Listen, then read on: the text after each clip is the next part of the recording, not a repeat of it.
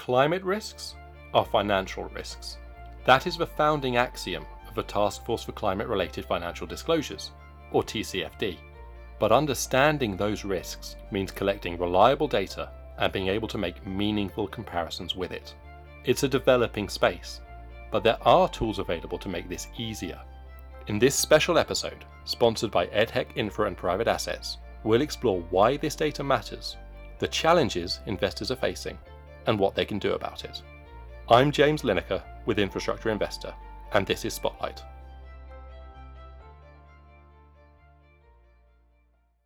Working at the heart of the intersection between climate risk and financial risk is Abhishek Gupta, Associate Director at analytics provider the EdHec Infrastructure Institute, and also Head of Product Development for EdHec's Inframetrics platform. He has seen the growth of this space firsthand. I've been doing this for over a decade now, being in alternatives through asset management firms, through private equity fund managers. But as you have it, finance and climate change sort of crossed paths. So did I. So I've been with EdHec for about 5 years now. And my initial role was to design solutions for the financial products. So the investors in infrastructure or PE in general, how they may use different indices, valuation products, and so on. Gupta's focus now is to use climate data to design solutions for clients' reporting and risk management needs. His colleague, Nishta Manocha, is a senior research engineer at EdHec Infra.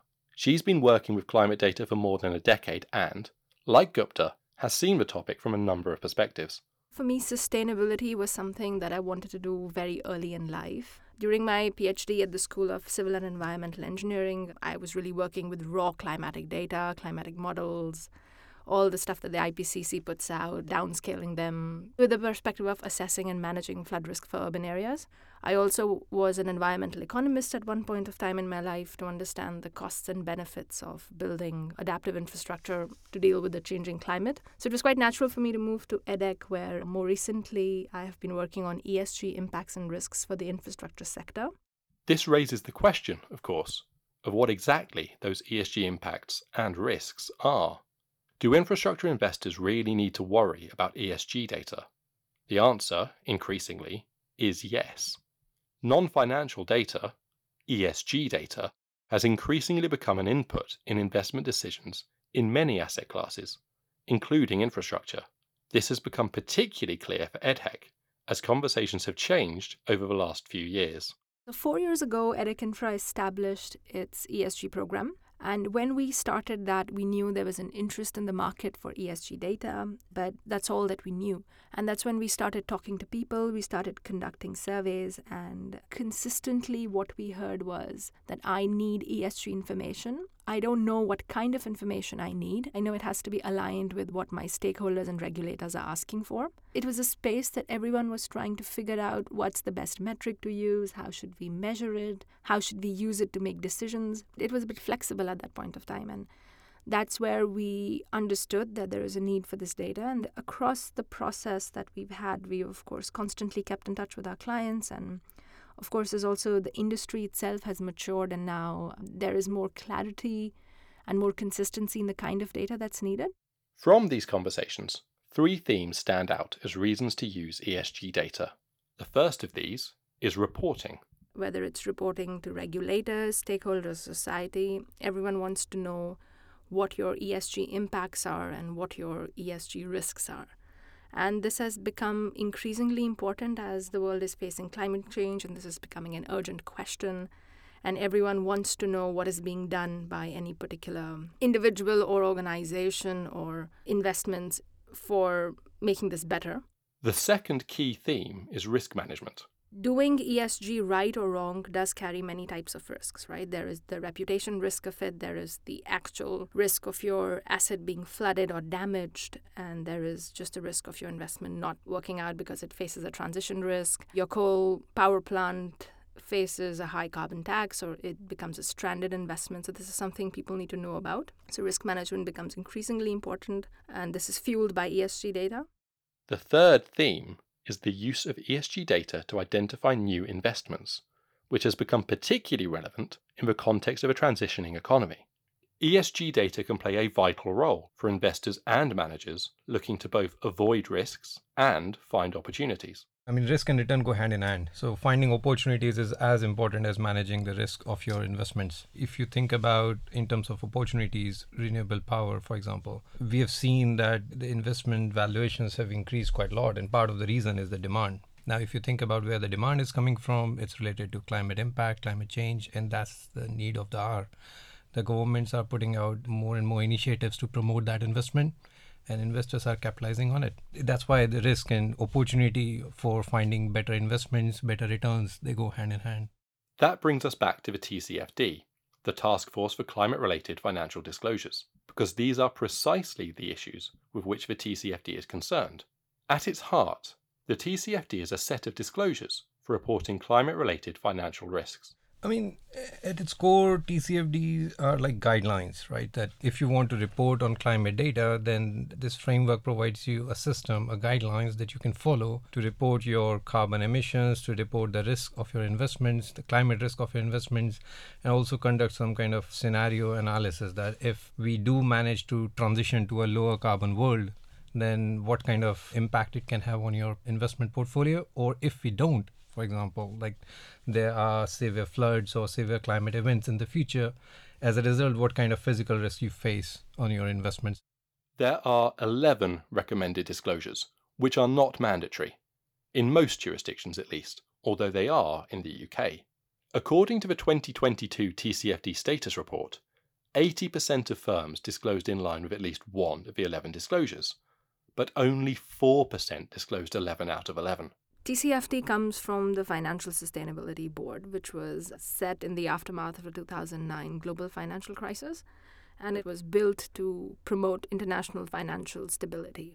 Now, in 2015, the FSB created TCFD. I know there are a lot of acronyms here, but that's how this space moves. TCFD, or the Task Force on Climate-Related Financial Disclosures. This was created in 2015 with the same objective: to provide consistent, comparable disclosures of a firm's impacts on climate. The aim was to have consistent, comparable disclosures. And the idea was that better information allows companies to better incorporate climate-related risks and opportunities. It enables better risk management, better strategic planning and decision-making. And if more and more of this information is available, if a lot of people start reporting this, what this will do is it will increase the understanding of the financial implications of climate change, with the ultimate objective of probably having the market move one way or the other, with the objective of having investments channeled into sustainable solutions, finding more opportunities, and thus making this sector a little bit more greener. Collating and disclosing this data is one thing, but knowing how to usefully capitalize on it is another. On one side of a coin, ESG data is concerned with understanding the impact of an asset on the environment. How much carbon does it emit? How does that impact global warming? And what can an asset do about that? On the other side of a coin, however, ESG data is concerned with what the environment might do to an asset. This is where all your physical risks come in. Impact of a rising sea level, your flood risk, hurricanes, typhoons, and the way they disrupt assets or they damage assets, and what this means for individual asset owners. The current impact of an asset's carbon emissions or the impact of climate change is quite visible, like you said. I think the bigger struggle is that the impact that can happen in the future. And this is where investors and data providers like us, we are spending a lot of time performing different scenario analysis and so on. Because ultimately that's the risk you are managing. It's not so much, it is also the problem today if you have these heat waves and the wildfires and floods in different parts of the world. But imagine within the next 30 years, it's how worse it can get. And that's sort of the impact that you are trying to manage today. With infrastructure's long timelines, thinking a decade or even decades ahead really matters. But how you think about this data matters too. Tracking carbon emissions is one thing, but doing it on a basis of absolute emissions is not particularly meaningful. Granularity and context are key. In the space of infrastructure and the data sets that we are developing, we are trying to not only understand these impacts, but also inform these impacts in a meaningful way. So, for example, we build data sets that tell you what your emissions are per unit revenue, or these other financial intensity metrics that we are building. So which lets you not only understand what the impact is, but to understand in a way that's meaningful to you and in a way that you can track over time, basically. Two of the main factors EdHEC looks at are climate impact through carbon emissions and physical risks from climatic events. Let's focus on those.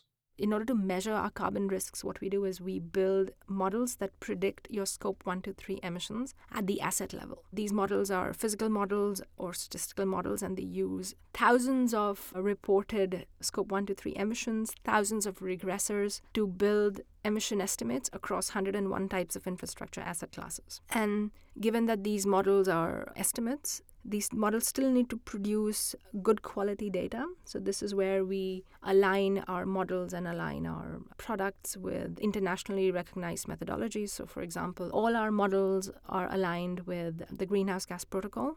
So the way we measure scope 1 to 3 emissions are aligned with the Greenhouse Gas Protocol. Further, we use the PCAF scores to score our individual models to see how good our data quality is. Once we do this, we build asset-level models that give you scope 1 to 3 emissions and that give you asset-level physical risks. PCAF scores measure data quality and range from 1 to 5. A PCAF score of 1 is used for the most reliable data, which is typically audited greenhouse gas emissions data or real primary energy data. A score of 2 is the next most reliable, down to a score of 5, which is estimated data with very limited support. When it comes to improving data quality, I think one thing to note is that instead of having perfect estimates, it's more important to have comparable estimates.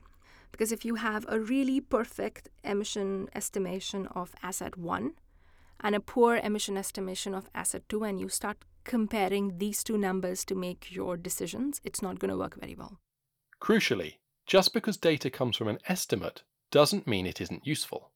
In the UK, where the TCFD is mandatory, the Financial Conduct Authority recognises that, at least for a transitional period, there will be data and methodological challenges. They say in the absence of this high granularity, or what we say is good quality data, they encourage the use of these estimates or proxies. So when you say it's an estimated data, doesn't mean it's bad data. As long as it's estimated in a manner that is consistent with the Greenhouse Gas Protocol, as long as it's estimated in a manner that is allowed by the PCAF standards, or the Partnership for Carbon Accounting Financial Standards, which actually provides very detailed methodological guidance for making these estimates for the financial sector. There are broadly two ways to measure carbon emission estimations. For example, for an energy company, you could first look at tons of carbon produced per megawatt, and that would give you one estimate. But another approach would be to look at economic intensity, so taking tons of carbon per dollar of revenue. These emission factors typically come from international salient organizations. If you use emission factors that are well accepted by the industry, it's okay. So now between these two methodologies, both of them which are assumed to be correct, your emissions could vary by a factor of 10. It doesn't mean it's wrong. It just means that one is more accurate than the other. And PCAF says that using a production-based emission factor is more accurate than using a revenue-based emission factor. So the way to improve these scores is just to collect data, or it's just to collect data which is assumed to be better at making these estimates. Everything out there, be it the PCAF score 1 or 5, everything is based on an estimate. Nobody is counting individual carbon dioxide molecules, right? So they are estimating it somehow. Similarly with physical risk, nobody is trying to flood their asset and seeing what kind of impact there would be. They're estimating what kind of impact can happen. So everything is an estimate. It's more about how accurate your estimates are, what sort of inputs you use, what data you use, how reliable that is. And that's ultimately the point that we are making here. So in terms of the solutions, we've got two kinds. One that allows you to make those estimates. And that's really about whether you're looking at absolute carbon emissions, you are looking at carbon efficiency in terms of per dollar revenues, per dollar value of the company and whatever. Or it's about benchmarking, that let's say you want to compare your investment against rest of the market, whether you are more efficient, whether you are more polluting or less polluting, and that sort of stuff. Absolute carbon emissions have only limited utility for forming comparisons, particularly when one asset is much larger than another. That's why the second metric we mentioned, based on per dollar revenues, is also useful. That can tell you how efficient an asset is. So these sort of metrics lets you, first of all, get an estimate of your asset, you can look in our data what sort of similar companies are there with the similar size, similar dollar revenues, and use that to estimate for your own investment whether you are similarly in the ballpark of those assets. And that's sort of the approach that we call comps. It's very common in financial world. We use that to value companies. And a simple example is if you want to value your house, you look at the neighboring houses, and that's how you try to get an estimate. Similarly, you can do this for climate comps. That might not be very precise at the asset level, but for an investor reporting on the portfolio level, who invests indirectly through funds, it helps to build a picture. Another useful exercise is benchmarking. Inframetrics provides both proxies and benchmarks. Inframetrics uses a combination of reported data, physical models, and statistical techniques to produce robust PCAF-aligned climate impact and risk metrics for hundreds of individual assets across the infrastructure asset class. This is enough to build robust proxies or comps and benchmarks of climate impacts and risks, including, first, climate impacts, where the scope 1, 2, 3 emissions are measured on an absolute metric, as well as the carbon footprint is measured and available, and emissions per unit of revenue or production are available at the asset level as well as at the portfolio level. 2, it's transition risk metrics, where we look at funded emissions, the EBI TDA at risk, and extreme climate value, and this involves the use of climate scenarios. And third are climate impact and risk benchmarks, which help you compare your assets and portfolios to reference segments in the market. As more and more data is collated and made available, and in turn becomes relied upon more heavily, the challenge of ensuring that the data is reliable becomes all the greater. Reliable data lets you make more informed decisions. That's as true for financial data as it is for climate data. If you have confidence in what you are using for your analysis, it lets you make more informed decisions. It lets you find better opportunities. It lets you manage risk better. And in climate data, that's becoming more and more important. We have seen that policymakers, businesses, investors, they all struggle right now with the climate data. So it's an issue that's not for any one part of the investment chain. It's like every stakeholder in that investment chain is struggling with this problem. Policymakers, they need data to decide, what sort of carbon taxes to impose in different jurisdictions, to what sectors, to what level, and so on. Businesses need to address how to manage these carbon emissions for their businesses, and investors have the same problem. And from the portfolio point of view, they need to understand, how to report on those investments, how to manage risk on those investments. So reliable data helps all across the board. To me, reliable data is at the center of the sustainability journey, and it's at the center of the sustainability journey for all the actors that are in this value chain, from the assets themselves who need reliable information to add in solutions to make sure that they're meeting their goals, to see whether they're going in the right direction, to investors who need this to make meaningful comparisons across the board, then to policymakers who need to understand the questions of what gets taxed, what doesn't, and none of this happens if the baseline is not correct. You can't say that you're transitioning to a better world, or you're making carbon neutral investments, if you don't know that you're measuring all of this correctly. Right now, there is perceived to be a lack of suitable data sources and methodologies to build consistent data sets and make meaningful comparisons. But it's still vital to fill in these gaps consistently in a robust manner that does allow these meaningful comparisons at the end of the day. And that's what we are striving to do.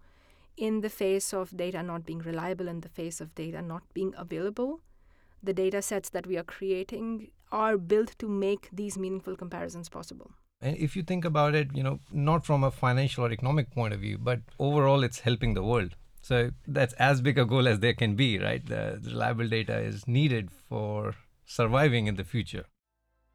Being necessary for future survival is pretty hard to beat.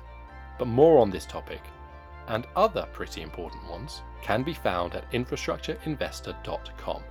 You might also want to listen to more of our podcasts, and those are available in all the usual places or on PEI Group's various titles online. Thanks again to our guests, Abhishek Gupta and Nishta Manocha from EdHec. I'm James Lineker. Thanks for listening.